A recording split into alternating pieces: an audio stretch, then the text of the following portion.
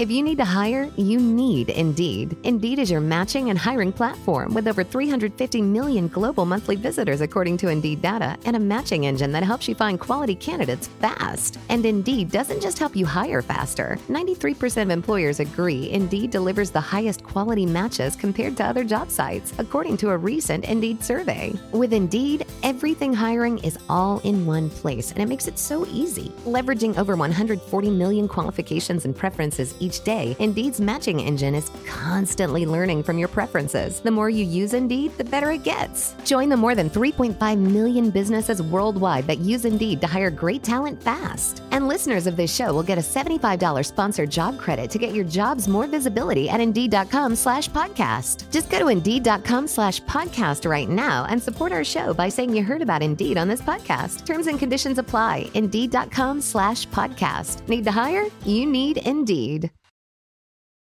Every team, every topic, everywhere. This is Believe.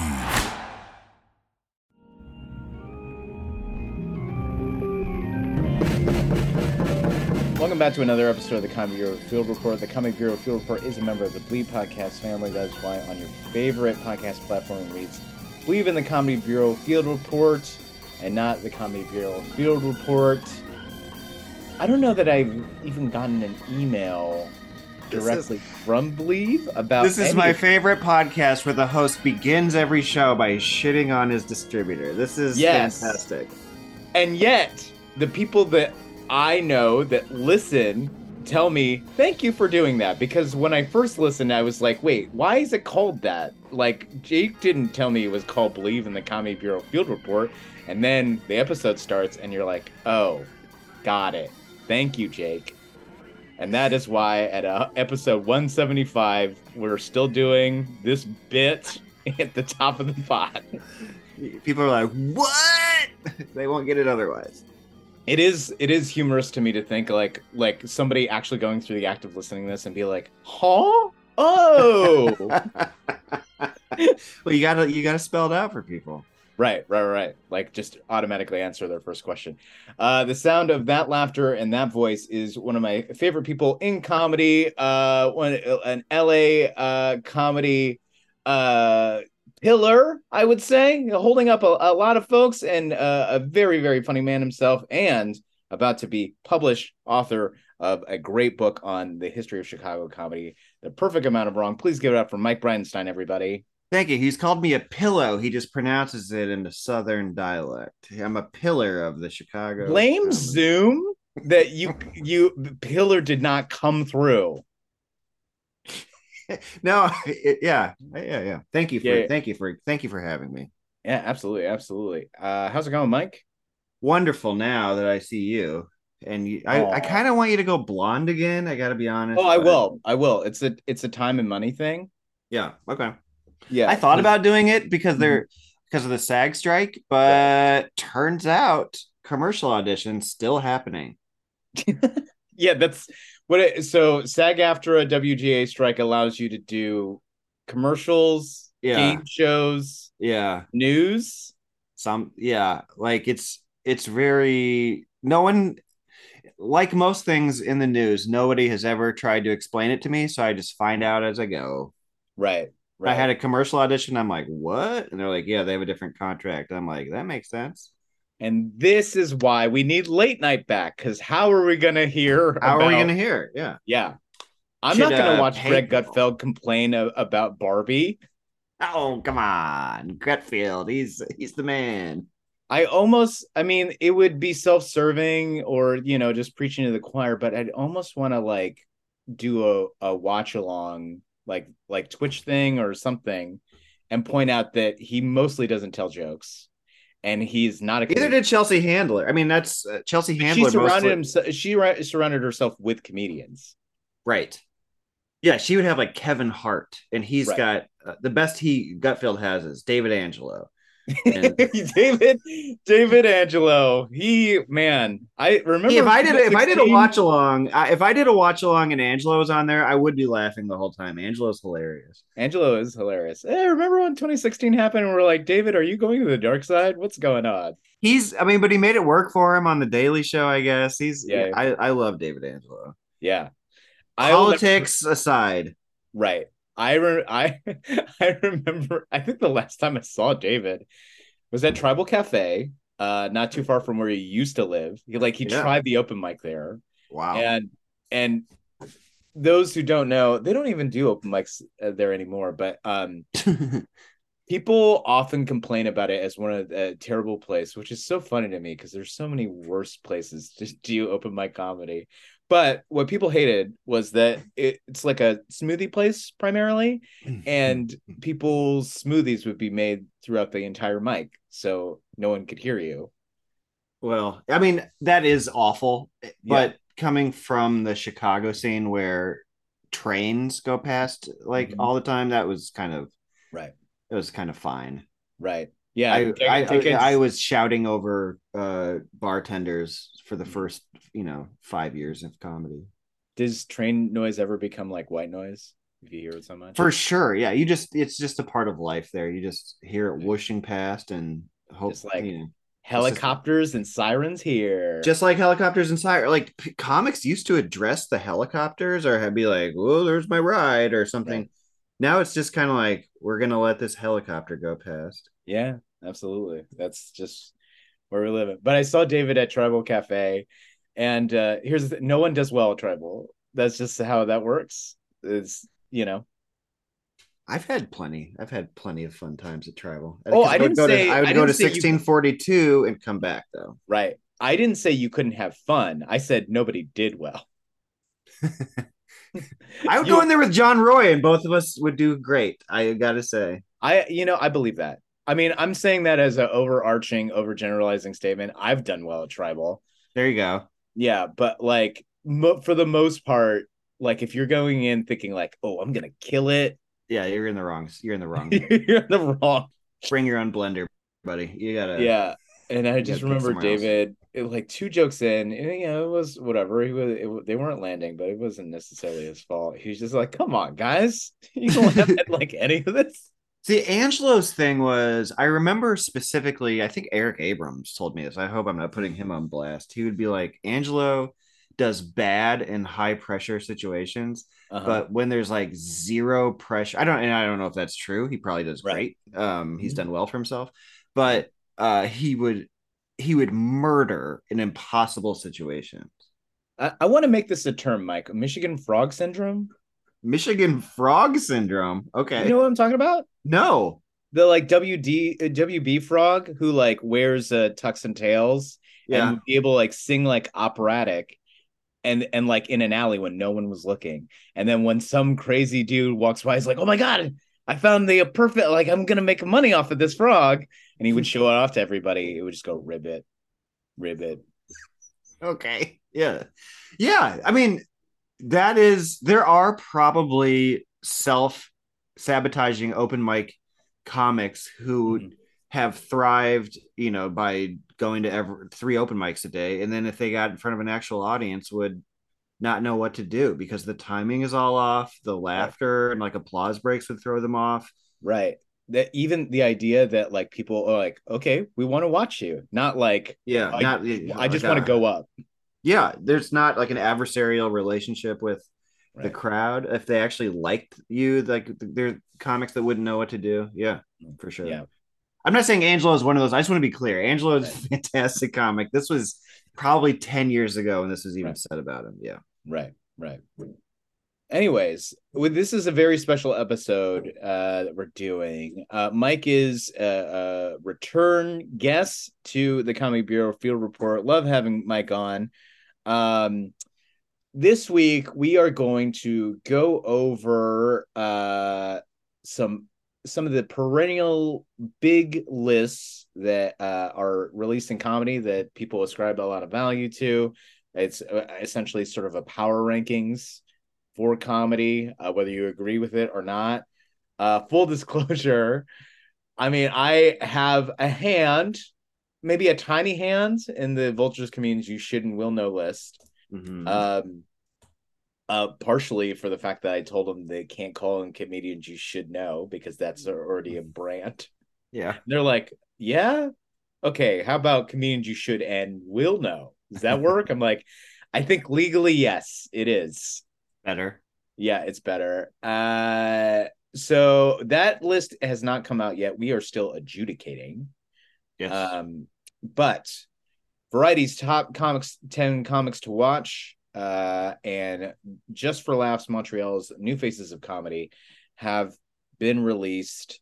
And people picked it apart, and I think a little bit, but the lists have become so big, and there's so much politicking perhaps, or trying to figure out optics on both ends. And so that's why we're going to talk about it, and how they're all wrong. I mean, they're often wrong. Yeah, yeah. There's always going to be snubs. I mean, that's part of Rolling Stone keeps releasing a top whatever guitar solos of whatever year they want to do it, because people will argue, and they will, for sure. Yeah. So Mike, as someone who runs 2 weekly stand-up shows in LA, is a GM of a comedy venue, has been in comedy in all respects as a stand-up actor, podcaster, et cetera, for years and years and years.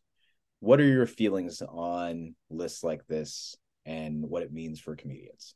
Well, I think that it's great for the comedians who get on it. I mean, or I should say, it doesn't hurt them. It doesn't hurt. It's like graduating from an Ivy League school. It's not going to hurt you unless you're trying to be in the NBA or something. Like, it's gonna be good. I feel like telling people, oh, I've done Montreal New Faces, is an automatic, like, oh, like, that's a real credit. You know what I mean? Like, that's something everybody wants that is hard to get. Right. And I also know that these are not necessarily stand-up lists. It's not necessarily saying these are the best stand-ups, so people get twisted into knots over that. That's telling the industry, who does not give a fuck about stand-up, these people are funny at stand-up. Do other shit with them. Right. Or follow, like, get them to tour, that sort of thing. They're saying these people are popular currently, right, or should be, right. Put them in movies, put them in TV shows, put them in like other things, right. Have them write for your thing. These people are the good ones, right? Or they're ready to be presented to industry. Right. So stand-up comedy, while it is a factor, I feel like is not necessarily the number one thing that people are looking for. Even though New Faces dedicates 4 of their categories to stand-up? Correct. I think that there's a lot of horse trading that happens. I think there's a lot of backroom deals that happen. You want I'm a manager, let's say. You want comedian, big name comedian X. Well, you got to take 2 of my small comedians for New Faces. That sort of stuff, right, happens. I can't claim that I've been in the room for that happening. Sure. But I've heard from people who get that, who have been on the receiving end of that, a few people, that is like the sort of thing that happens. Right. So what I was told, and this could be apocryphal, it could be anything, is it's about 1/3 these people deserve it, 1/3 this is a favor, and then 1/3, I guess, attention seeking, or I guess the way that was put to me would be different. It's like this person will get clicks or ratings, that sort of thing. Oh yeah. Or this because of their popularity, we feel that they will lend more legitimacy to a certain set of people. Yeah. Okay. And so that's why the snubs are worth, right, talking about too, because, or I mean, also the snubs, it doesn't mean there's people that auditioned 6 years in a row. I mean, there's like that sort of thing. Right. And so it doesn't mean getting snubbed doesn't mean you're done. Right. But at the same time, for the people who do get it, it's like the McDonald's All-American game for basketball. It's, right. It's just a coming out party for industry. 9 times out of 10, what it means is you're going to go have a bunch of general meetings with casting directors and development people Right. who will tell you, we already knew who you were. And you go, sure, you fucking did. And then you take your Diet Coke or your water, and then you and then you find out they want you for World's Dumbest, and you're gonna go or something like that. Or your set lands you a late night set, and you hope that you didn't burn all your material for that, and you hope that you can keep the momentum going, because next year it's going to be a bunch of new people and momentum. Yeah, that's that. Like, I remember the first one of the first years I like paid attention to new faces. Lori Roggenkamp got repped, and Lori's so funny, and like I don't think anything really happened with her after. Maybe she got she got a rep for sure. I mean, that's the whole point of Unwrapped for new faces, but it really isn't gonna, just the credit alone, while impressive, is not necessarily going to get you anything. No, I mean, mine was chocked filled with Kumail, Pete Holmes, Moshe, Rory, Crystalia. Let's see, who else is in mine? Mike Kaplan was in mine. There's Duncan Trussell was in mine, but there's also like people who have quit comedy, you know what I mean, that were in mine, who, so it's like, you have to be, you can't bomb at the audition. So I think that you have to be a good stand-up. Sure. Period. Right. But it is not necessarily, it's based on casting as much as it is on stand-up comedy. If you are a killer comedian with X identity, if you are then competing with other people from that identity, if that makes sense. Yeah, and that's a woman of color and me, a white guy, are not competing for the same spot. Right. Not anymore, according to the Supreme Court. Oh, right. Yeah. Shout out former new face Clarence Thomas. He's doing well with it. Yeah, his type 5 would be about how he Coke can pubes on.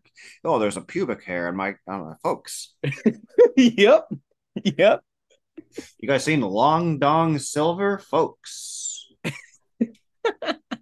I think he would be happy if people walked away from his set not thinking he was funny, but that he was innocent. Yeah, I mean, his hype man would be Joe Biden. Cool. Or whoever that billionaire was that Harlan Crow. Yeah, right. The most evil, like Captain Planet sounding villain. Yeah, his name is Harlan Crow. He sounds like a wrestling manager or something. Wrestling manager, or his job is pollution. I make $1 billion dumping, the toxic waste sludge into this river. How does that make any sense? I don't know. I'm a villain. Yeah, we need a villain for this episode of Captain Planet. Harlan Crow is your man. Yeah, absolutely. That's new faces. For Variety's comics to watch, for the most part, it's just being famous. Sure. Yeah. Or people that are getting things. Yeah, I mean, I remember Lauren Lapkus got it one year, and she was in the Jurassic Park movie that year. And I was like, oh, cool. Great. Yeah. So who is this list for? The weird part about Variety is they pick people that are essentially famous, or they have gigantic followings online. Yeah. And it's an industry magazine. Like, people who aren't in the entertainment industry as reps or producers or directors or writers, they don't read it. Yeah, I think it's a party in Montreal that week. You know what I mean? Sure. It's like the same, and I don't know how much weight people put on it outside of this. That I don't know how much weight people put on it, because I think that there's so many types of comics in it, and comics who have already gotten stuff. So I think that new comics, they don't fight and hem and haw over it, because it's this is for famous people. Yeah.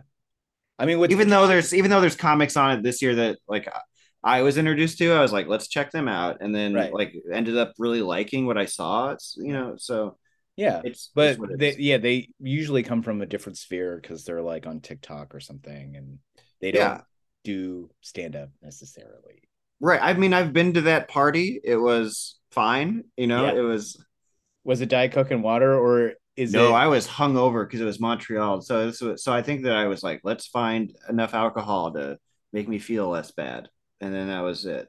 That's the thing about Montreal, is that is a fucking party town. It's a wide open city, as they say. There's red light district, and Yeah, people there like to have a good time in the like when I summer.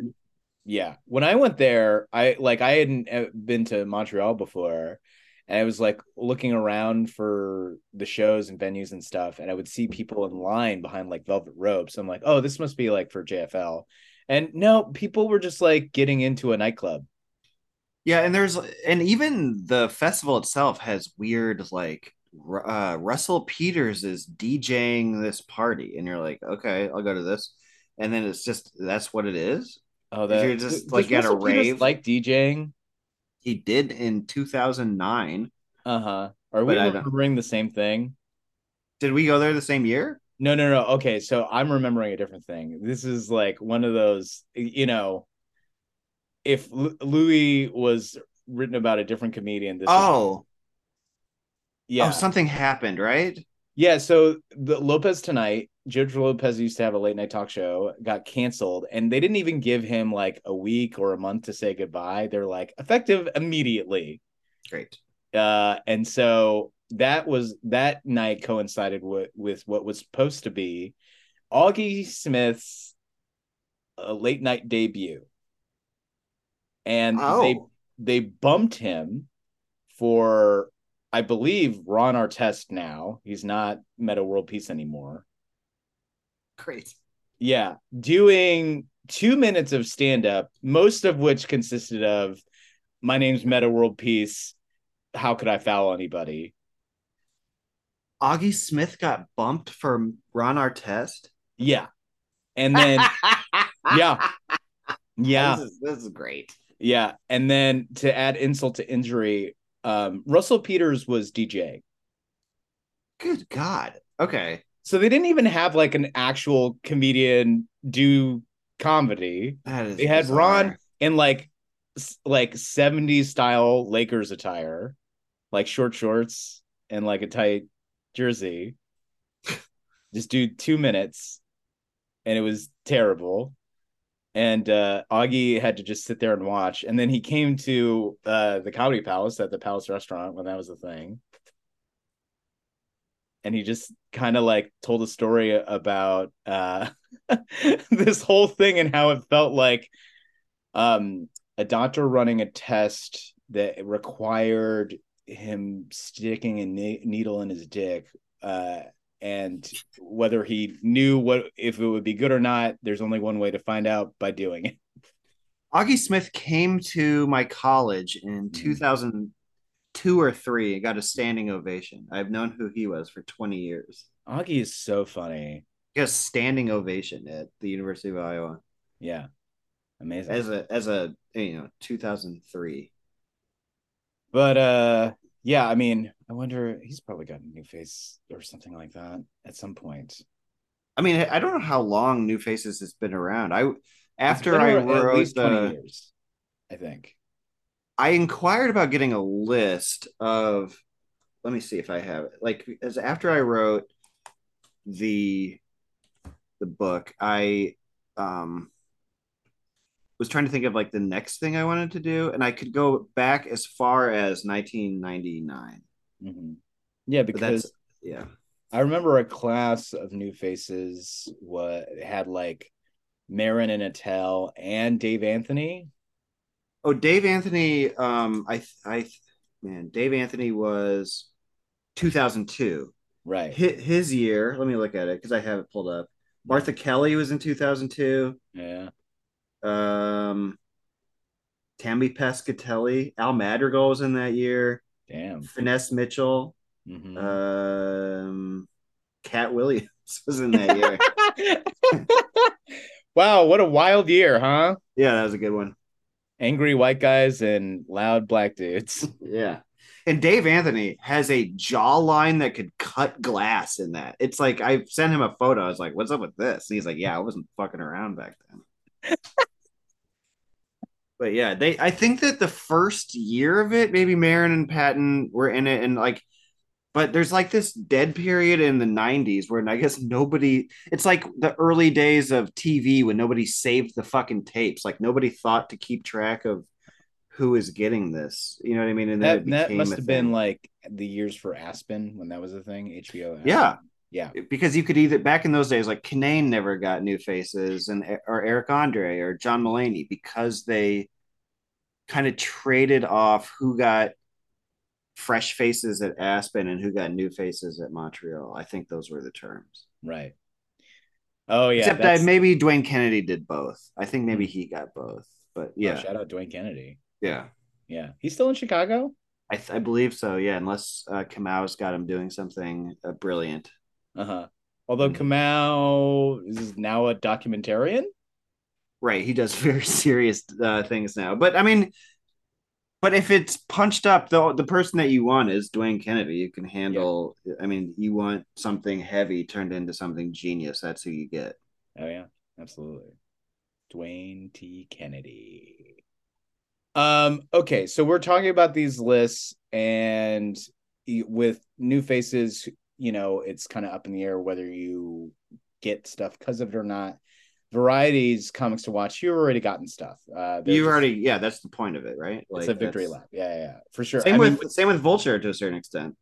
Well, what's interesting, I was going to point this out. So Sarah Squirm / Sarah Sherman, got, I forget what year it is, but like she got Vulture's You Should and Will Know, and she did New Faces. And the next year she got New Faces.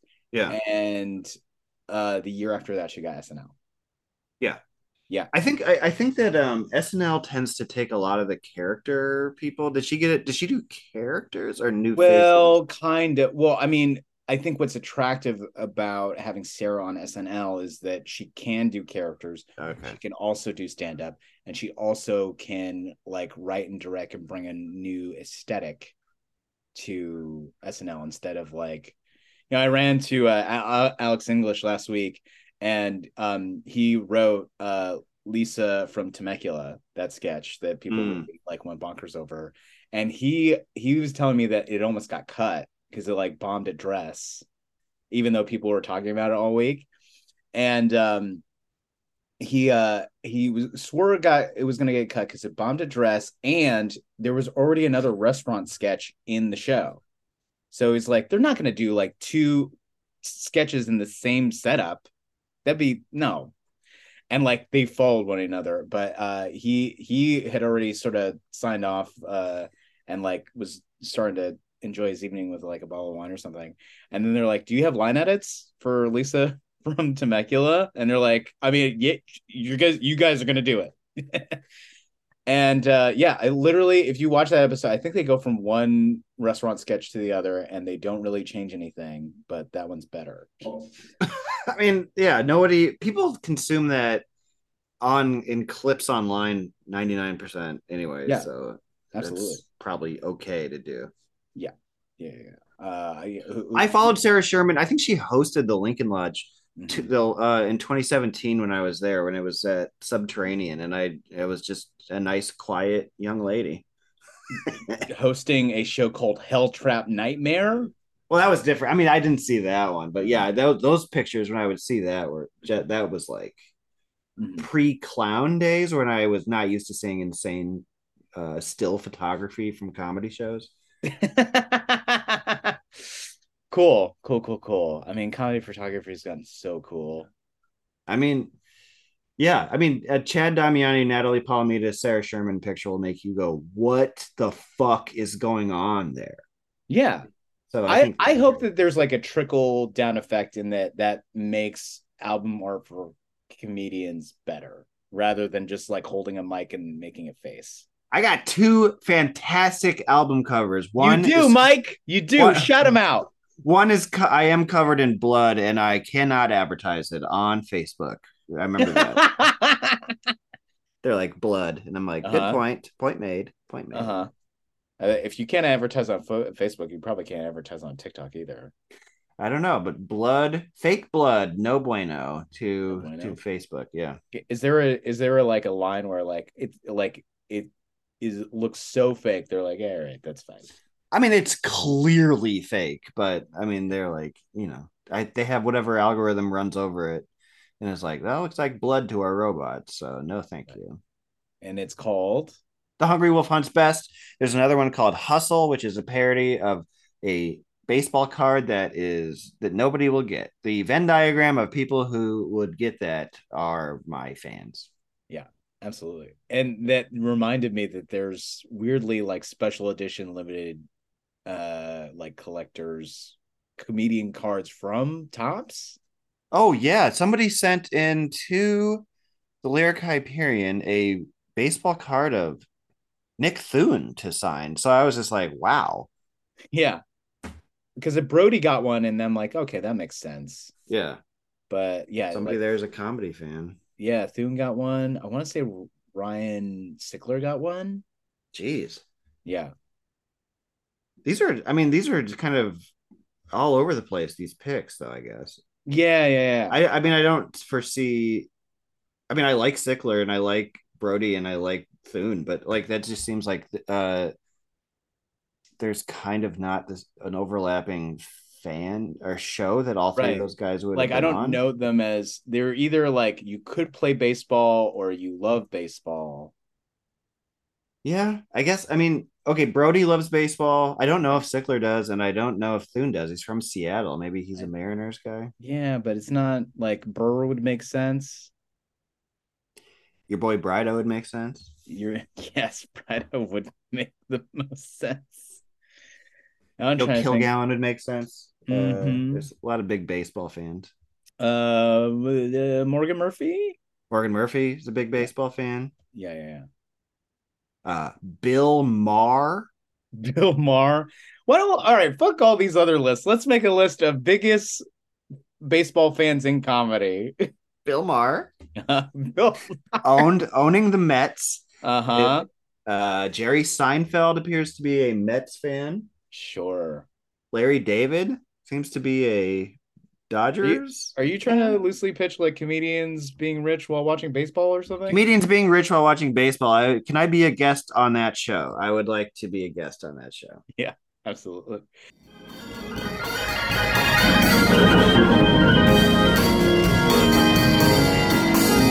If you need to hire, you need Indeed. Indeed is your matching and hiring platform with over 350 million global monthly visitors according to Indeed data and a matching engine that helps you find quality candidates fast. And Indeed doesn't just help you hire faster. 93% of employers agree Indeed delivers the highest quality matches compared to other job sites, according to a recent Indeed survey. With Indeed, everything hiring is all in one place, and it makes it so easy. Leveraging over 140 million qualifications and preferences each day, Indeed's matching engine is constantly learning from your preferences. The more you use Indeed, the better it gets. Join the more than 3.5 million businesses worldwide that use Indeed to hire great talent fast. And listeners of this show will get a $75 sponsored job credit to get your jobs more visibility at Indeed.com/podcast. Just go to Indeed.com/podcast right now and support our show by saying you heard about Indeed on this podcast. Terms and conditions apply. Indeed.com/podcast. Need to hire? You need Indeed.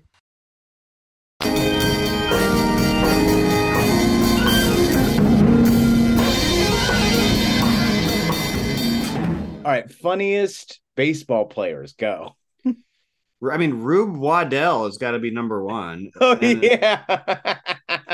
That guy rules. Go listen to the episode of the Dollop about Rube Waddell. Or just sit down next to me anywhere and I'll just tell you everything I know about it. Let's see. Joey Votto seems pretty funny. Joey Votto from the Cincinnati Reds seems like a pretty funny guy. Freddie Freeman seems pretty funny. Mm-hmm. I mean, they're all in good moods. They're wealthy. Except for Rube Waddell is not, but right. Yeah. What I don't know that there's been a good MLB host for SNL, has there? The Cubs were on in 2016. The whole team? The star players would be in sketches. They would get like Anthony Rizzo and stuff like that. But I don't know if there's been a baseball player who's been big enough. I mean, A-Rod could theoretically be big enough to host. Yeah, he was also pretty hated. Did Jeter ever do it? Yes. But Jeter, that didn't stop SNL from putting Elon Musk or Trump on. that is very true. I'm sure that Jeter must have turned it down, considering Lorne Michaels is a huge. I mean, Aaron Judge, I guess, could do it, but also the Yankees haven't been good for a while, like good. Right. Yeah, I can't think of any off the top of my head. I can remember football players. I can remember. Yeah, no, I think NFL is their Michael Jordan as well. Yeah. I thought it was kind of interesting that they got Travis Kelce to do it. Yeah, that's weird. They must have asked Patrick Mahomes. Right. And then they were like, he does sound exactly like Kenny Powers. So I don't know, but he might have turned it down. Right. And Travis Kelce's like did Gronk do it? It seems like a very Gronk thing. I'm not sure. I think I would need a list of people who's done it. Has Tom Brady done it? I don't think Tom Brady's done it, but Peyton has been a good one. Peyton Manning. Yeah, Peyton Manning is excellent. And I remember Joe Montana being pretty bad. But Michael Jordan ruled. Sure. Michael Jordan on Stuart Smalley is like an all-time great sketch. Yeah. For sure. Well, we're not here to talk about those lists. We're here to talk about JFL new faces of Speak for yourself. 2023 and Variety's comics to watch. Rather than, so there's like 70 or 80 something for new faces of comedy because there are 6 different categories, or 7. There's new faces. I want to do this sort of backwards. So there's new faces creators for like people who create shorts and do characters, but there's also characters as well. And then there is a JFL Canada, New Faces of Canada, International. Then there's Unwrapped, and then the wonderfully named Group 1 and Group 2. Which is that's the OG. Yeah, that's the OG list. Group 1, Group 2. I don't know why they split them up in groups other than scheduling for their showcases. There used to be, because they have shows called Group 1. You got to split them up. There's 20 of them, so it's like, right. But why do we know that? Like, just put it in a big Instagram post. Yeah, they used to have one big MySpace post with all the pictures of the people or whatever. And really, they had a MySpace post, Mike? Oh, it was huge. 2006. It was the talk of Chicago. Like Hannibal Buress got it over all these people. Like, who are your top 8 when MySpace? Did you have those? Oh yeah, man. You had to have that. By the way, I loved MySpace. That was the best one by far. Yeah. Yeah. You could blog, you could learn code, you could bedazzle your page. If you learned code, you had a fancier page than anyone else. I do remember this. Of the social media moguls, Tom seems the least evil looking. Yeah. And Dan Bilek, shout out to the king, was the number 1 comedian on MySpace comedy because he figured out it was all ranked on video plays, and that was it, because you could embed videos on MySpace comedy, right? And they ranked it only by video count. So he figured out a way to open in like an infinite number of browsers or whatever and just play his videos on a loop. Wow. So Dan Bilek Loves Kittens was the number 1 comedian on, and they kept like catching him and shutting him down, and then he'd reopen a new page and start the whole thing over again. That's not too dissimilar from what I understand how Maxim's Woman of the Year gets decided. It's just like how many photos. It's always Dan Bilek, number 1. Yeah, with Dan Bilek, right? Yeah. So I'm not going to go through all the names of new faces. There's only 10 for Variety, but in the interest of time, because we wanted to actually shout out people. I and Mike will go over just a handful of people that we think are great. And probably talk about some snubs along the way. Sure. Yeah, I'm prepared. Yeah. So I want to hear who from ostensibly like 90, almost 100 people that supposedly industry professionals picked after months of showcases or just kind of adjudicating how famous they are. Did you really like out of this year's list between Variety and New Faces? Okay, so Fumi is one of my favorite comics in the scene. I was very happy. Abe. Yeah, there we go. I think that's how you pronounce it. I'm always like not sure. But he is one of my favorite young comics in the scene. I'll just I mean, like, I full disclosure say you asked me to submit to the Vulture list, and he was one of the comics that I picked. I think he's great. I think that he is hilarious. I've only seen him do well in multiple venues, and I was excited to see him get picked. And that was kind of one of the people that I feel like, much like Ever last year, where I think anybody would be like, well, duh. You know what I mean? Right. Leslie Liao was new to me this year. She was recommended to me by Annalise Decker Hernandez. Shout out Annalise. Said you should book her on your shows. I looked at her clip. I think I looked at her Don't Tell clip, and I was like, well, yeah, this is she's whatever people are looking for, she has it in abundance. I think what's interesting about Leslie is she's very dry, but she has a fantastic deep voice that adds to the, very much David Angelo in that sort of way. Like, if you're going to be dry, it helps a lot if you have like a great voice, which she does. She's done both. She's done my Glendale Room show and my Fable show. She did, like, at Fable, people stuck around, audience members stuck around to try to like talk to her. I don't know if that was like dudes creeping on her because she talked about being single, but people like loved her at that show. Right. I also, Liz Blanc, I wrote down. That is a Cleveland native who sent me a clip like saying like, can I would love to do your show sometime. I watch everybody's clip, and she's one of the people that I was like, well, fuck yeah, we're putting this woman on. She's great stories about being a teacher, relatable. Also, I feel like has a great look, in the, not in a sexist way, but it's like you remember her. You know what I mean? Like in that way. Right. I also wrote down Henry Sir, another person who's done my shows. From Canada. He did New Faces Canada. Yeah. And he submitted to do the show. And as another person, I don't know if I watched his Don't Tell set or if I just watched clips, but I love his takes on kind of masculinity, because he's like a very masculine guy. He's like the tall, dark, handsome type. He's like a big athletic looking dude who kind of is aware of that and talks about masculinity in a way that is kind of refreshing in a way to see from a guy who looks like that.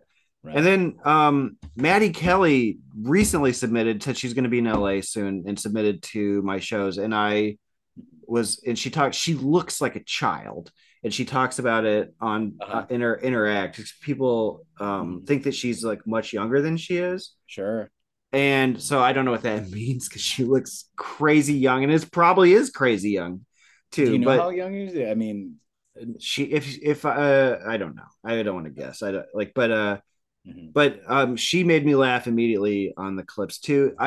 There's other people on there that I've known about for a while, but I just haven't crossed paths with. There's people who are completely new to me. There's a lot of names on there that I'd never heard before, but those were the 5 that I have interacted with, and who I'm a fan of what they do. It actually, it'd be a good thing to point out is that you can submit to Mike's shows, because Mike watches the clips. I do watch the clips.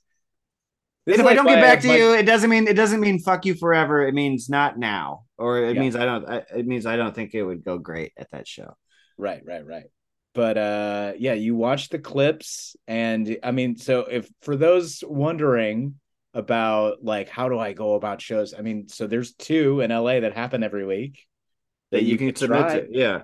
Yeah. I do watch the clips. I would know immediately if I think that if I like, so don't, if people send me crowd work clips, I'm kind of like, this is not gonna, I don't know why you're sending me this. I don't want to sound pretentious. I do watch the clips. No, and I root for moment where you're like, don't send me a clip from the chateau. Steve's the goat. He can say whatever he wants. But for me, it's like if you're like, I'm in town from New York, here's a clip, and then in that clip, you're like, what's up with that bodega the specific bodega on this specific street or whatever. It's just like that. That's not gonna go great. No. Or if you send me a clip, you just might not be ready to, you know what I mean? Like some people send me clips where I'm like, you're not even doing great in this. I also I don't book based on who else is getting booked places. I feel confident in my ability to watch a comedian and know if they're funny. And I book based on that. That should be empowering to comedians more than it should be like, I'm a gatekeeper and I gotta, check boxes.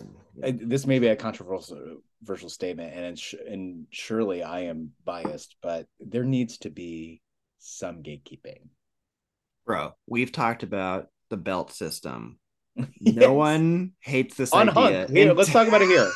I am willing to talk about it on this show. Mark Geary from the Lincoln Lodge, the Yoda of comedy, has brought up doing a martial arts belt system. Mm-hmm. I don't hate it. If there was a mic and they were like, sorry, we're capped out at 20, green belts and up. It's Adult Swim, baby.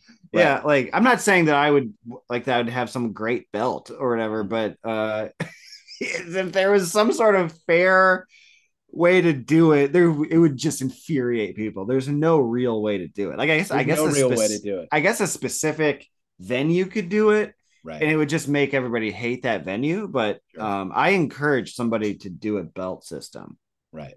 I could see somebody with nothing to lose being like, yeah, I'm doing a belt system. Remember, like as a bit, do you remember the 1,000 top comics list? Oh yeah. And that was such pretty clearly a joke, and then Rich Voss called the guy Zach because he was like, wait, all right, I mean, I'm sure you watch a lot of comedy, but I why am I not in the top 1,000? I was always I never got on one of those. I was just kind of like, I have not crossed paths with this guy apparently. I mean, that's how you get on. It's all a joke, but I got on one year because I think he just remembered that I should be on there. I know Ian Ira Russo does the list. Oh yeah, but that one is also a joke, but it's not good. It's all open micers, and every sort of little blurb is they run a cool show. I don't think this person likes me. Yeah, it's pretty funny. Lists in general, some of them are just jokes, but some of them carry weight. Mm-hmm. I don't know how you would a black belt would entail what TV credits or festival credits, that sort of thing. If black belt's the top, would it be the top? Is there something beyond it? I mean, degrees of black belt probably. Those exist, yeah, for sure. A new face would be a brown belt. And then... what's coming to mind to me is let's figure out what the top of a black belt would be. Well, it probably changed too, because a half hour on Comedy Central used to be the pinnacle. Yeah. And now it's the pinnacle is it's not a Netflix. I guess an hour on HBO again. I don't know. HBO I think it might be Netflix still. I think HBO feels Netflix hands them out so much, does so many. Yeah, that's true. Yeah. but HBO feels like they're apologizing every time that they do a special. They're like, sorry, this is stand up. We put in it's in claymation or some bullshit, so you guys won't hate it as much. Sorry, it's stand up. That's how I feel about it. They're like, I like stand up is my problem. So it's like, I don't feel like I need somebody to be like, sorry, we added a documentary to it, make it I think that's the name personal. of your next book, Mike. I like stand up. That's my problem. I mean, I do, and it should be. I mean, that's a thing I definitely know about Mike. And if you're looking to submit to Flagship or Microdose, Mike likes jokes. I do. And I will root for your fucking clip too. Like if you're not making me laugh in the clip, I turn it off immediately. I'm so sorry. I'm saving you the Uber ride to the venue where you will do bad. Yeah. Oh, it's crazy to me. Like people send you clips where they don't do well. I've watched 2 specials. I think they were both sent to me. And like in the hour, they're both hours. They're like, guys, you're really gonna have to like give it up for me. Like I need this to go well. And like I think you're allowed that once as like saying that ironically. But if you keep doing it, God, man, that sucks. I cut it out. Go just cut. You can edit it out or sweeten it, like sweeten the laughs. I guess. Like, I remember a comedian that is famous. I told him I liked his set on John Oliver's Comedy Central show, and he's like, "Wow, they must have sweetened that. I ate shit." I mean, so I know it's done, but when there's bad audiences, I guess, and man, I did 2 tapings of my album at the Lincoln Lodge, and there's one that I was just like, come on, you guys. You know what I mean? Like this, I need it. I need more. Yeah, especially when it was at a paper audience, was it? I think not everybody there knew what was happening. Oh no. I think that they filled the room with is like they were yeah. But it wasn't like filled with people who were there to see that. You know what I mean? So like there was a joke where I flubbed the wording and I had to go back and do it again. And they were kind of like, what are you doing? It's like, oh, this is an album recording. Right. What is an album? Great. I'm glad you're here. Yeah. I'm glad comedy is popular. So you can who has a joke about that? Joanne Schinderly, where she had to explain what an album is to an employee of hers. Oh my God. Yeah, she's told me that before. I remember I got CDs made of my first album and I brought it to the gym. Right. And because people were asking me about comedy at the gym. And then so I brought them in, they were like, oh, I don't have a CD player. And I was like, I'm gonna go kill myself. Shout out to Ryan McMenamin at AST Records. I also still have CDs. There you go. Yeah. It's oh man, that's really funny. You know, I get email press releases about DVD/Blu-ray releases of movies, and I'm like, who the fuck is doing this? That's great. I mean, Matt McCarthy in the future, you know, he's got VHS tapes. There's some sort of Howard Kramer DVD collector out there. Oh, Howard. Yeah, he'll be ready when the singularity comes and we have to watch on DVDs. I think he handed me his business card. It's like, I collect DVDs. And he's always like, where are those DVDs? Oh my God, is he becoming like a comedian that's like following the ethos of The Prestige, where like I have to be the comedian all times. I'd never okay. I mean, some people collect stuff. I'm not gonna yuck his yum. Yeah. Speaking of, I mean, I enjoy seeing your background because it's not a fake background, it's a real background, but it's always full of tchotchkes and memorabilia. Me? Yeah. Yeah, I got stuff all over the place. Yeah. Oh yeah, and just connecting it. Wow. R.I.P. Paul Rubens. Yeah, that's my favorite movie. Somebody asked me. yeah, it was. But I, I don't know. I saw him. I saw the what was it? I saw the 35th anniversary tour of Pee Wee's Big Adventure, and he came out and did a Q&A afterwards. I felt like I got, I don't know. It's like it's weird. I was like, oh, I'll never meet him. But yeah, that's my favorite movie. That was my favorite Saturday morning cartoon. And all of these articles are like, he wasn't just Pee Wee, he was other things. And it's kind of like, fuck off. I love that. So like that's not enough for you, then write a different article, you piece of shit. Like fuck you. Like it's like some of us love it, you know? Yeah. And I mean, like the answer about that is he is more than that, but it's not like a whole lot.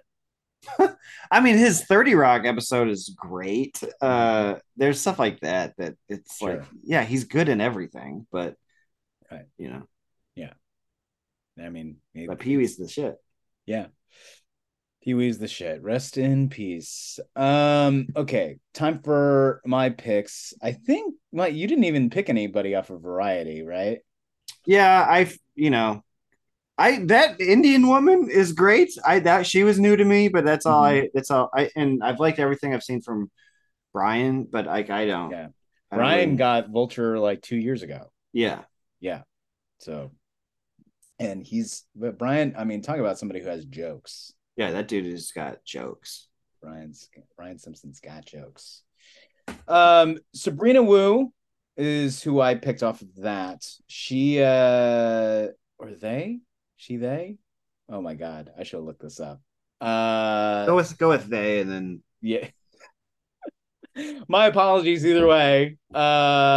Sabrina, if you haven't seen Joyride, Sabrina is great in it. It's almost weird, like the movie is a comedy already, but she's like comic relief for the comedy. I'm looking at Instagram, and it is they. I had a feeling. Thank you. They were on the Tonight Show. I think they had their late night debut on the Tonight Show, and Sabrina is just a bundle of very slick fun, very animated, not annoyingly clever, but clever, and like physicality, which a lot of times is absent from stand-up. You know, yeah, not only in act outs, but just like the way you rarely get a clever with an act out. That's a rare combo. Yeah, some people like just relying on physicality alone. Sure. Yeah. I'm basing all of this on Sarah Schaefer's routine, I guess. Oh, going up. That's shout out to Sarah. If you get a chance, because I think it's doing a North American tour, and it has gone to or will be going to Edinburgh. Sarah Schaefer does a whole hour that through the lens of sort of cult Scientology sales pitch as to what stand-up comedy is. It's pretty fantastic too. Yeah. But I actually think she does better than your proposed belt system, that there is rungs on the stool that you go up. Well, okay.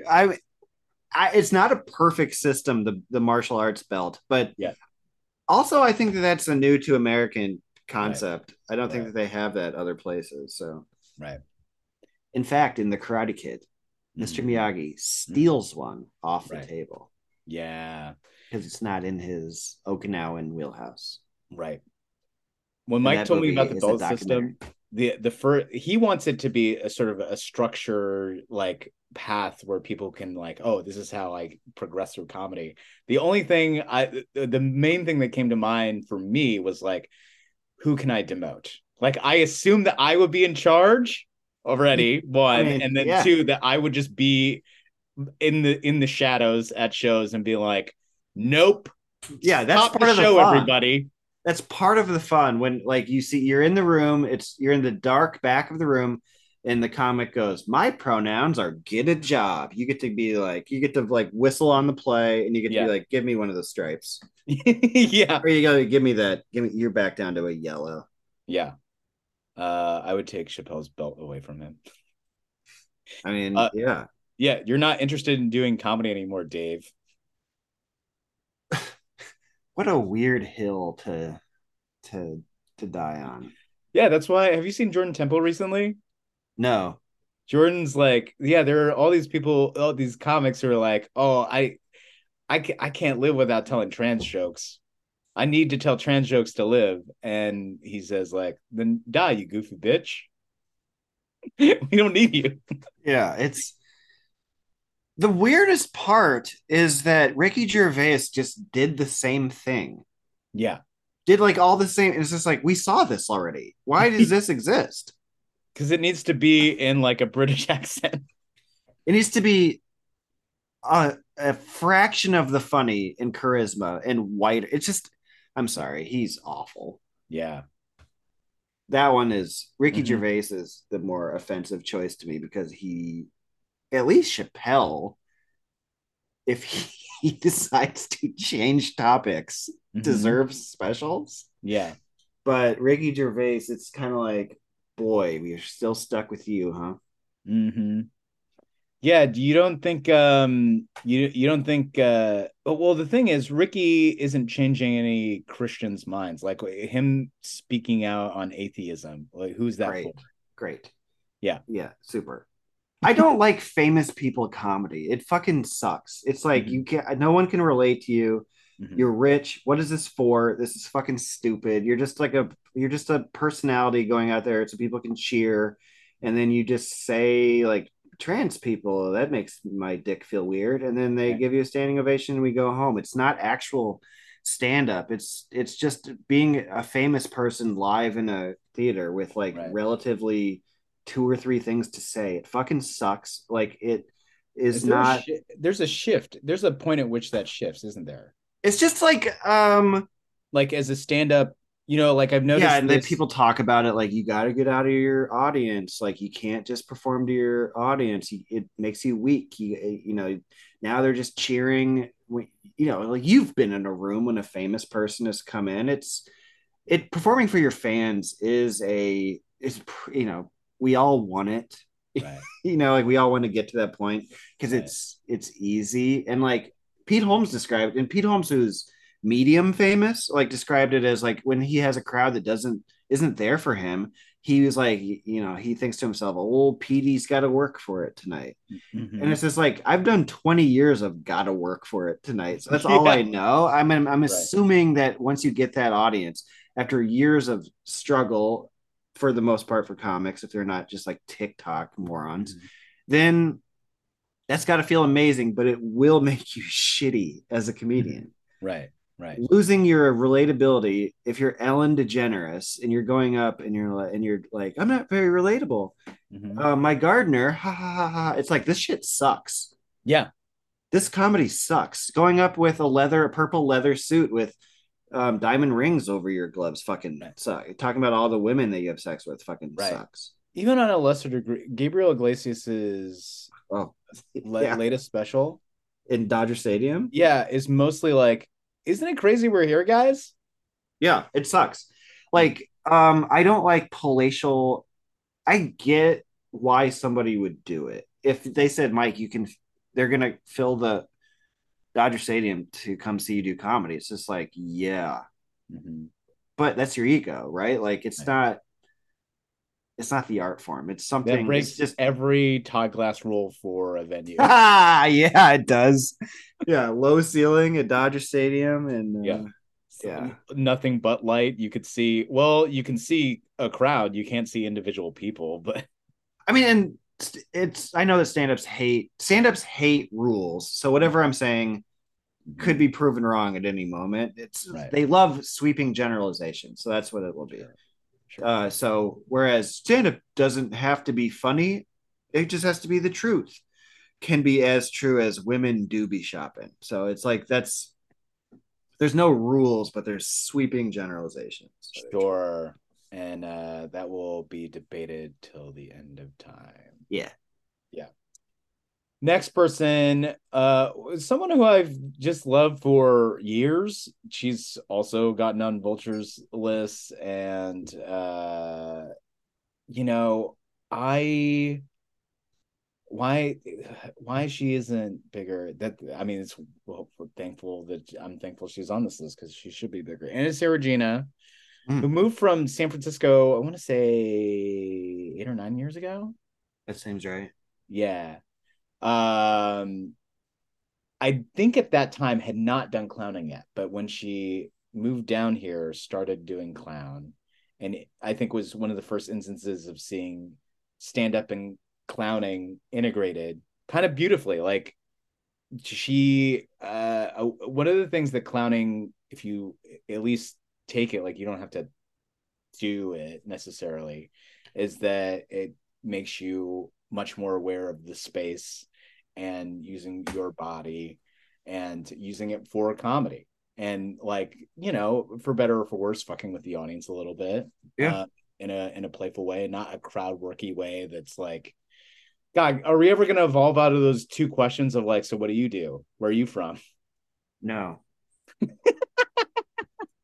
There was an article that I read about the Elevated from 1998. This the one of the original alt shows in Chicago. And they said it was like for fans that are sick of the "where are you from, what do you do" material. And I was just like, God damn, that was everything is sick. We're in the 80s, right? Again, yeah, cool. I really love that. Anna gets very meta. She will do stand up about stand up, but somehow gets away with it.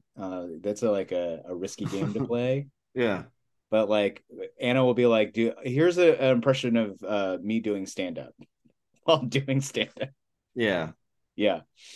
And I've always enjoyed Anna. You can see Anna some Mondays or I think, well, they just moved again, but there's a weekly show called Loose that is now located at the North Figueroa Bookshop that she co-hosts with Megan Keister and Allison Stevenson. Great. Yeah. Asha Ward. You know Asha? You know what? Melody Kamali told me about Asha like last year, and it was just like this. They came out of Chicago, like the stand-up comedy program at Columbia University in Chicago, and that's the thing that colleges are doing now. And it like came out like a fully formed, amazing comedian, like. And so I was trying to get Asha on Hunk because New York, like I can't get them on shows or whatever, but I just didn't work out. But then they got SNL, and then now this. So it looks like everything is lining up. And that comedy program at these college comedy programs are okay, I guess. Right. I wonder who's the professor, because USC has a stand-up comedy class taught by Wayne Fetterman. Did Rutherford take? No, I mean Rutherford. No, he went to USC. So did I. So did Dave Ross and Carl Hess. Yeah, yep, Carl. But I think me and Dave did film. I want to say Carl did too. Nick did film. Yeah, Nick did film for sure. Maybe they just did like campus comedy contests and didn't have a major. Oh yeah, we didn't have literally there wasn't any comedy focus until the year after I left. Great. They're like was a codified official like comedy concentration in the film program. That's amazing. After I left. And should have you come back. Yeah, and George Lucas gave $175 million to the film school the year after I left. Great. This is all aimed at you, I'm sure. Oh, yeah. It was all about me, of course. Yeah. Asha has had like a really meteoric rise. Carly Hugendijk, who's been a guest on the pod, a very great, wonderful manager and producer out in New York, told me about Asha. And yeah, I mean, we said Leslie's dry. Asha's even more dry. And if you really like extremely clever writing, being delivered dry and in an intentionally wonderful way, awkwardly, Asha is someone to watch. Great. Sure. SNL writer, for those who didn't know. Sam Morrison. I first heard about Sam because Dylan Adler and Sam used to be roommates. Oh. And they have actually, like, I'm not a person who watches TikTok at all. If TikTok's great, I'll probably see it on Instagram Reels. Because that's how I choose to go about my life. They have some pretty funny things as roommates. Dylan got the Late Late Show, and then Sam, he actually was it off Broadway run or something like that. He's gotten to do a solo show called Sugar Daddy, which is, I don't know that I can even do it justice encapsulating the description of it here, but it's one of those things where like the title is perfect, but you having not seen the show, you will have had no idea that's what it was about. But great storyteller, and I think a great example of someone who is queer in New York comedy, but can play in both Manhattan and Brooklyn. Great. Yeah.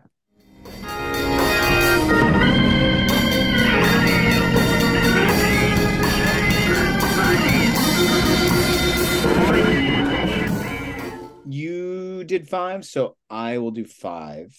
Okay. Which leads me to my last pick.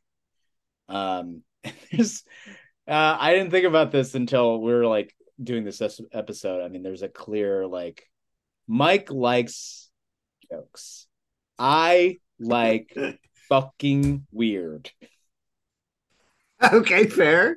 Is that a fair assessment, Mike? Okay, so I always explain it to people, and this could be wildly off base, but I'm like, imagine, I know that so you've been in LA for like doing comedy stuff for like 13 years, yeah. 14, and I've done stand up here for like 15 and then like 21 total. Mm-hmm. Imagine being in porn for that long. Right. And then somebody being like, check out this clip of this missionary position. You'd be like, that's not going to do it for me. Yeah, but it's like really good missionary. Listen, there's nothing wrong with really good meat and potatoes missionary, but it's like that scene in,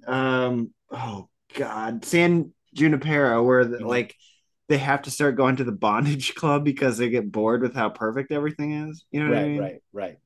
So that's your comedy for you needs to be like a little, you got to get some whips and chains involved. Yeah, that's why I really love watching Conor O'Malley, because that guy's insane. There you go.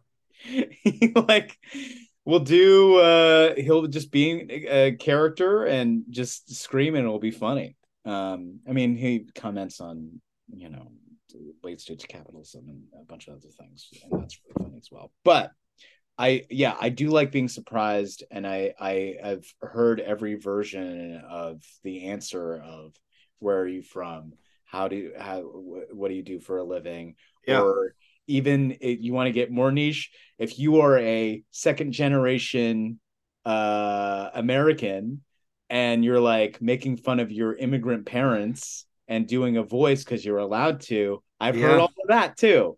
Yeah, are your parents are they disappointed in you about your choices? Did they want you to be a lawyer / engineer / doctor? That's one of the things I ask this on Hunk a lot. I say, what is hack in 2023? Mm-hmm. And some people do have answers, but for the most part, people are like, no, it's like selling out. There's no such thing. Mm-hmm. And that bums me out. You know what I mean? Sure. Like, I don't like when I'm told this comedian is the new hotness and they're doing tropes of their type that I've seen a million times. It's like, why are you showing me that? Why does this Ricky Gervais clip exist of him doing Chappelle when we already have Chappelle? Like, you are your own person.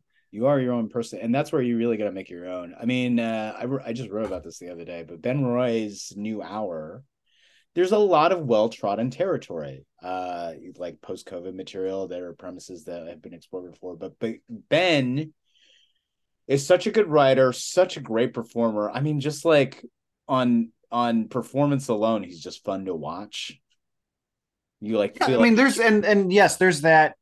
I you can be a hacky comedian if you are joy. yeah. I'm not saying Ben is hacky, just to be clear. No, yes. I know. But yeah, Yeah. it's gotta be, you can't be, it's like Joe Biden. You can't be 80 and inept. You gotta choose, You which gotta one. choose. You gotta Someone's choose. gotta wake Joe up and like, you gotta choose, buddy. Gotta You choose. can stay asleep, we can let you go back to sleep, or you gotta not fall off the bike anymore. Yeah, you can't do both. Yeah.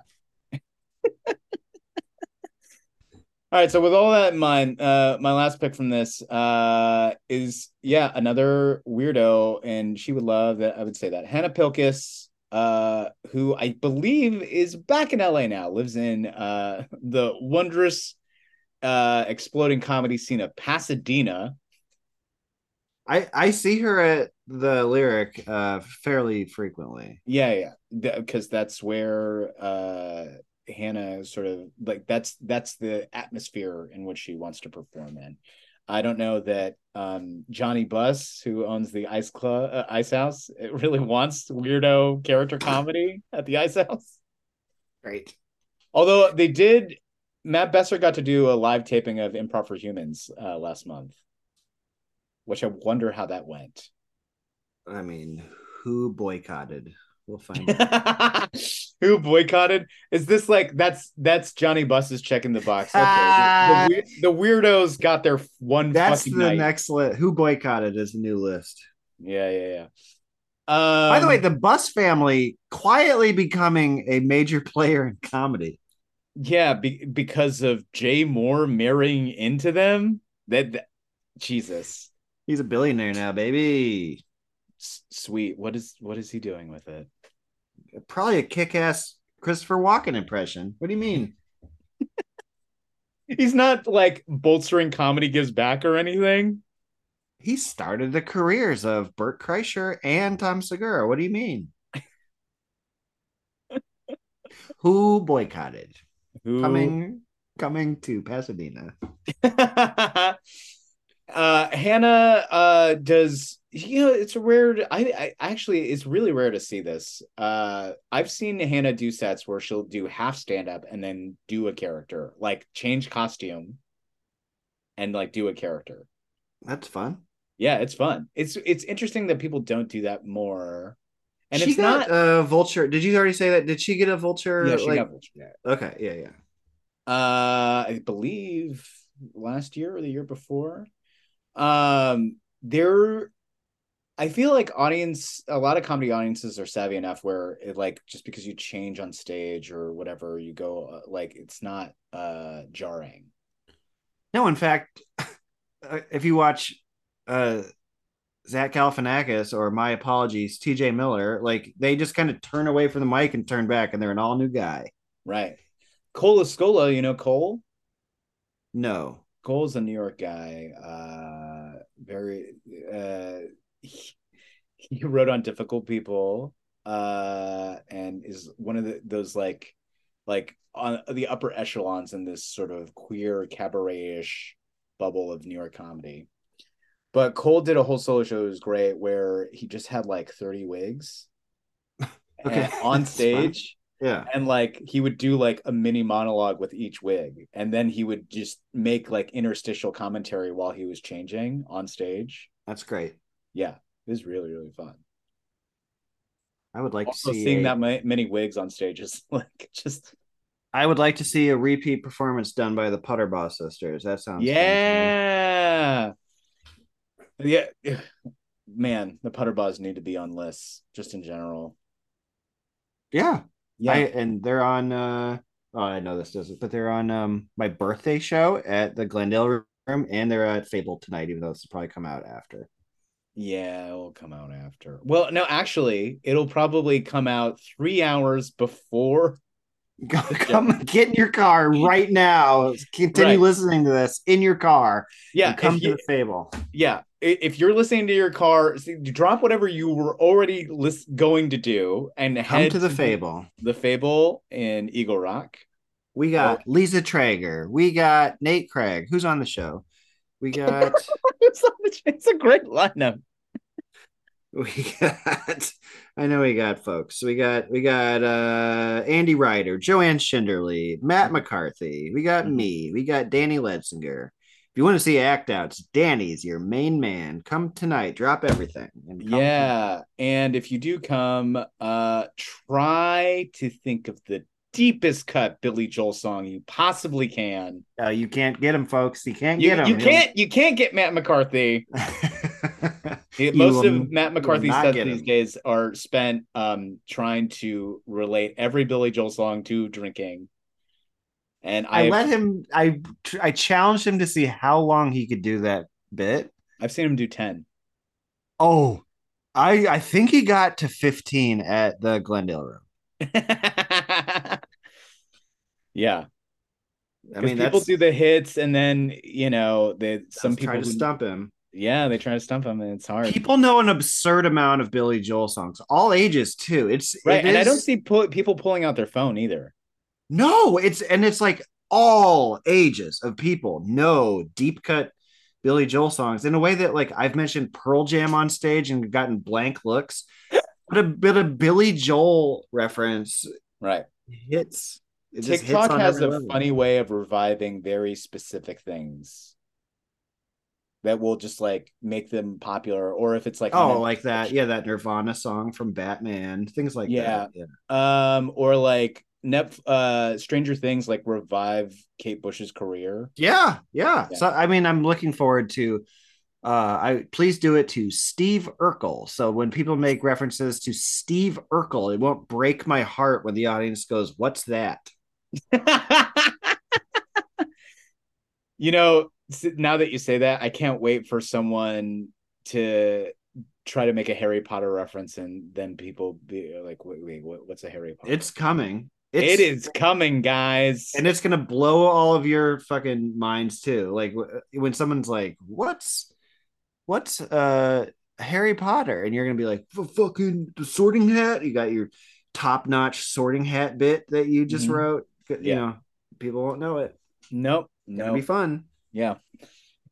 Hannah is just a last few things about Hannah. Hannah is mostly known for her characters, and they are crazy and outlandish, and it's definitely like clown influence where she will interact with the audience, and she uses her height and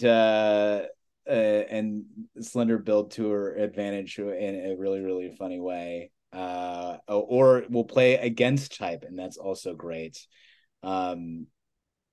It's weird, but not overly weird. I think we've talked about this. I think there's a whole generation of people in comedy who watch Tim and Eric and they're like, I want to do that. And then they do a Tim and Eric impression, and it's anti-comedy in the way where it's not comedy anymore. This happens every generation also. This was Man on the Moon, 1999, 20 years ago, and all the comedians who were trying to reverse engineer Andy Kaufman. Right. So it was someone trying to read War and Peace on stage, and it didn't work. Yeah. You better get the Great Gatsby and go back to the drawing board. I mean, it happens because it's doing what Andy Kaufman did first is hard. And so you become Andy Kaufman. Doing what he did next, that shit's easy. Right. But that's why, if you're copying him, that's why it's interesting. No, Andy Kaufman's a genius. Everybody who copied him sucks. Yeah, absolutely. But people that the Andy Kaufman Award is interesting in that, like, it's not people who copy him, but it is like it's just weirdos. I mean, it just means like original weirdo. Yeah, in the spirit. Like if a Reggie Watts is getting it, there's on no level is he Andy Kaufman. Yeah. And Reggie doesn't want to be Andy Kaufman either. No, but it's like, but also at that point in time, nobody's doing this. No. Right. So that's what it is. Yeah. Nobody was doing what Brent Weinbach was doing. Right. Did Pemberton win it? I don't know. The only people I can think of are Shaw. You told me Vatterott, but like that doesn't ring a bell. Mm-hmm. Well, Nick should have won it. I mean, yeah, Nick Vatterott is the most underrated comedian of all time.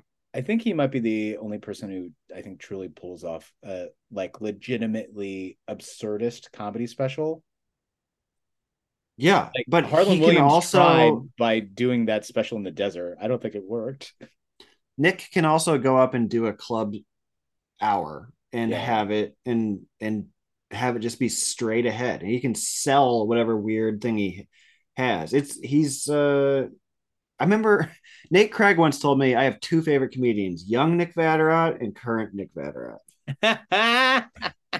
different guys, but they're both considered there. And he tours with Bill Burr, so he's saying a lot. One of the things I love about Nate, and I love many things about Nate, but Nate he is really good in a lot of clubs, but it's so well written and it feels classical, but it's also subversive and modern at the same time.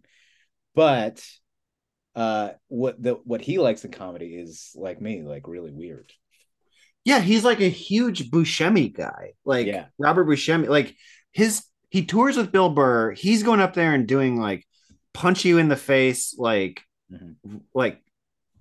club shit, or like rowdy arena shit. Yeah.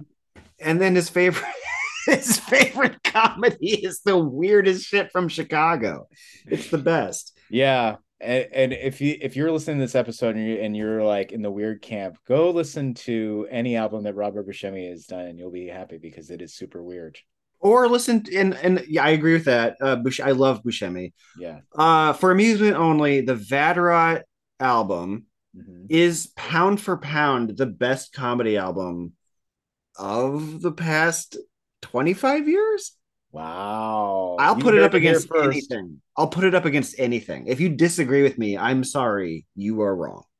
Are you saying album? Does that disinclude specials? Fuck. Yes. Okay. That Pepitone special is pretty good. For the Masses. For the Masses. That Burst black and white special. I mean Hedberg, but I mean, goddamn, that Vatterott special is fantastic. Well, Disingenuous is amazing too. Yes. Yeah. But I'm just saying, a director's commentary on the CD live in front of an audience who's like eating it up. Right. Absolutely. And if you're listening to this and you're a comedian, yours is good too. I'm not gonna cuss on that. I'll name people that were snubbed from this year's New Faces. That's all right. You want? Let's do 2 snubs. 2? Mm-hmm. Fuck. Okay. How much longer do you want to go? Okay, I'm just gonna say Chinadu Yunaka's. I watched his callback. He fucking murdered, and he looks like Chinadu, and he did not get it. So I don't know what happened. Robert Schultz, it's ready to go, folks. It's ready to go. They're ready. They're ready to see him. I don't know what they want. Dan Donahue, it's ready to go. I don't understand. Like, what do you guys want? Allie Clayton, it's right there. It's ready. She's gonna say titters. You're gonna want it. Katrina Davis moving to New York. Get the fuck out of here. That's like, come on, that's a star. Moving to New York. This is news to me. And then Curtis Cook. Okay, I'll only do 2, but yeah. Come on, Black Canane. Black Canane. I'll say it. Black Canane. Black Canane. Sure. Yeah, no, that's very true. Yeah, I was gonna say Curtis. Curtis is definitely one who's he deserves. Maybe I'm not supposed to say. So Katrina Davis maybe moving to New York. I don't know. Maybe I don't really. Know. She told me, but yeah. Interesting. Okay. Well, people go to New York from LA. People from New York come to LA. I don't know. I always feel like it balances out. Yeah, like Adomian moved there. Yeah, but Adomian lives back here. Yeah. Yeah. No, Curtis would be one of them for sure. I mean, I think this is like a good intersection for both of us. Milan Patel, who has jokes, but they're all extremely weird. Yeah, he's a weirdo that you love, and he's great. Yeah. Yeah. I don't think there's a better joke about the atomic bomb that I've heard than Milan's. He's super. Yeah. Is that going to be a new catchphrase that you do, Mike? Yeah, ready to go. I mean, it's good. I don't like if the whole fucking thing is that they're ready to be seen by industry. Mm-hmm. Like all of those people have their voice. Right. They're all extremely castable. Right. They're all extremely talented. Right. Ready to go. Yeah. Oh, Roz Hernandez. Oh, right. Yeah, Roz. Yeah, that's another one. I'm kind of shocked, honestly. Yeah, it checks all those boxes, you industry fucks. She doesn't love doing her material. No, isn't that great? She will take surveys of the crowd and have little asides, but she has great jokes if she just like embraced the fact that they were great, well-written jokes. Down a Jimmy Pardo route where Jimmy has 30 minutes and he never wants to do any of it. Yeah, she's I guess I could see if you're sick of your material or whatever, but like an industry showcase when you're just like throwing your set away, it's kind of like super, right. Right. Well, Mike, that concludes this very special all-star picks of the comics to watch, new faces. So new comics faces to watch of Montreal or whatever you want to call it. Yes, that's the right answer. And if you're listening to this and you're a comedian, you also were snubbed. You also were snubbed. That would be great on a t-shirt. You also were snubbed. Yes. In the you're on my list. Oh my god. On my list of this snubs. is such the nerdy niche episode. In the holy fuck font. You also were snubbed. Yeah. Holy fuck. Yeah, yes. Yeah. I like a holy fuck font. Yeah, I do. Dave Ross, great at comedy, also great at graphic design. That's part of it. Yeah. He has a lot of great graphic design jokes.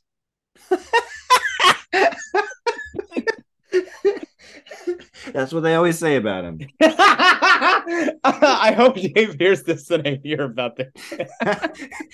Hey, bro, listen to the app. What? Yeah. And actually, he never talks about that in his stand-up. I thought you were gonna talk about my takes on masculinity and my father and cats. And cats. No, my graphic design. Yeah, his graphic design. Yeah, they go hand in hand. Mike, what's the name of that book? When does it come out again? The book comes out September 25th. It's called The Perfect Amount of Wrong. It's the history of the Chicago alt comedy scene. The era covers some of your favorites, including Matt Bronger, Beth Stelling, Pete Holmes, Kyle Kinane, Hannibal Buress, Cameron Esposito, Kumail Nanjiani, your boy Brido, and a lot more. It comes out, please, if you're interested in comedy and reading about comedy. That I interviewed hundreds of hours of interviews for that book. So yeah, check that out, and you can listen to my podcast Hunk with Mike Bridenstine, where Jake Kroger is a frequent guest and a fan favorite. Oh, I love doing Hunk, especially because the song tournament covers eras of music I actually listened to. Doing 1968 later today. Yeah, I love how everyone else is like, my God, Mike, the 5 songs on this list are fucking boring as hell. It goes into some wild. The 60s are interesting in the fact that it's like the generational gap is just never more like apparent than like the Beatles and then like some orchestra. Yeah. Like it's wild. Yeah, no, Hello Dolly and the Beatles are on the same. It's crazy. Yeah. It's really, really crazy. And you can go to the Fable on Wednesdays for Microdose at 8 p.m. Free show. You can go to the Glendale Room on for Flagship on Fridays. What is that? $5? I think it's 10. And then otherwise I'll be at the Lyric Hyperion, and you can tell me that I'm wrong about comedy there. And I'll then, be at the bar. Yeah, and then I feel like what would happen is you're going to look at Uriah and be like, sure. Uriah will probably be there as well. Uriah Westman, he has the best open mic in town, folks. Manages to sound like an old-timey person more so than Mark Normand. I mean, Uriah Westman, God, I'm gonna have to tell him he's mentioned on this one too. He gets so excited when his name comes up on Punk. Is like a movie character, was a real person, like a Steve Zahn movie character. Yeah. Yeah, if you have just watched Barbie, it's like like somebody from Barbie Land has come into the real world and they haven't really adjusted. If that character was like, oh man, I just heard a lot of Rodney Dangerfield and I'm gonna try it. Mm-hmm. Get him a tie. Does he need a tie? I'll lend him a tie. He also survived 3 cults, has an incredible backstory. And I'm like, why have I not heard this? I know, that's what I'm saying. Like, he does it during the storytelling mic. Mm-hmm. And I'm like, why don't you talk about this? Yeah. Like, why the character? Like, you should talk about the character's fine. You can write it in joke form. Max Beasley does that. It flips the idea of transitioning in a new, fascinating way. So come on. Yeah, Max has an incredible backstory that I am encouraging. Uriah has an incredible backstory that I'm trying to get him to focus on. All right. Well, then in that case, go to the open mic at the Lyric Hyperion on Mondays at 9 p.m. You get 4 minutes now, I think. There's also talk of breaking news here of it starting at 7:30 and taking over both slots. It all depends on what Janet Evelett does with her clown church, but yeah, that mic is a success, and we want to see it keep going. Shout out Liz Zagoni and shout out Claire O'Neill. Yeah, absolutely. I'm Jake Kroger. I create the Comedy Bureau. You can find the Comedy Bureau at thecomedybureau.com, at the Comedy Bureau on socials. You can find me on Instagram at Not The Supermarket, on Twitter at MFJ Kroger. I tried to join Blue Sky, but they're still doing invite only. So your boy is still waiting. Let's all pick one and just do that. I don't want to have to start 4 accounts. So many great causes to support at this time. I'd ask that you please support those. Entertainment Community Fund, those migrants that are sleeping on the street in New York. Pick one and support that. If you have money and generosity left over. The Patreon for the Comedy Bureau went down another $10. So please support it so I can stay fed, I think, and other things. Do you have anything to say as we sign off here, Mike? Support Jake Kroger. Nobody has been more supportive of LA comedy over the past Baker's dozen plus 1 years as Jake Kroger. He is invaluable to the scene, and so you should support him. And you can give it back. I don't know how to say things. Pay it back or pay it forward. Either one works. Yeah, I accept both. You know, when they say accept EBT, I accept pay forward, pay it back. He accepts pay forward. So there you go. He's ready to go. I've been fucking ready to go. Oh, live comedy is happening. And please go and watch it. And as the great Brody Stevens would say, enjoy it.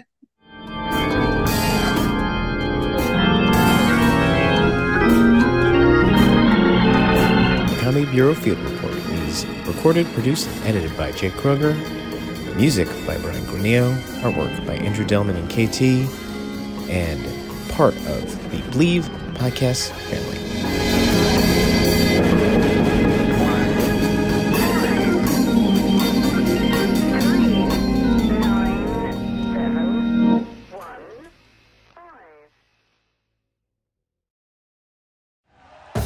Thank you for listening to Believe. You can show support to your host by subscribing to the show and giving us a 5-star rating on your preferred platform. Check us out at Believe.com and search for BLEAV on YouTube.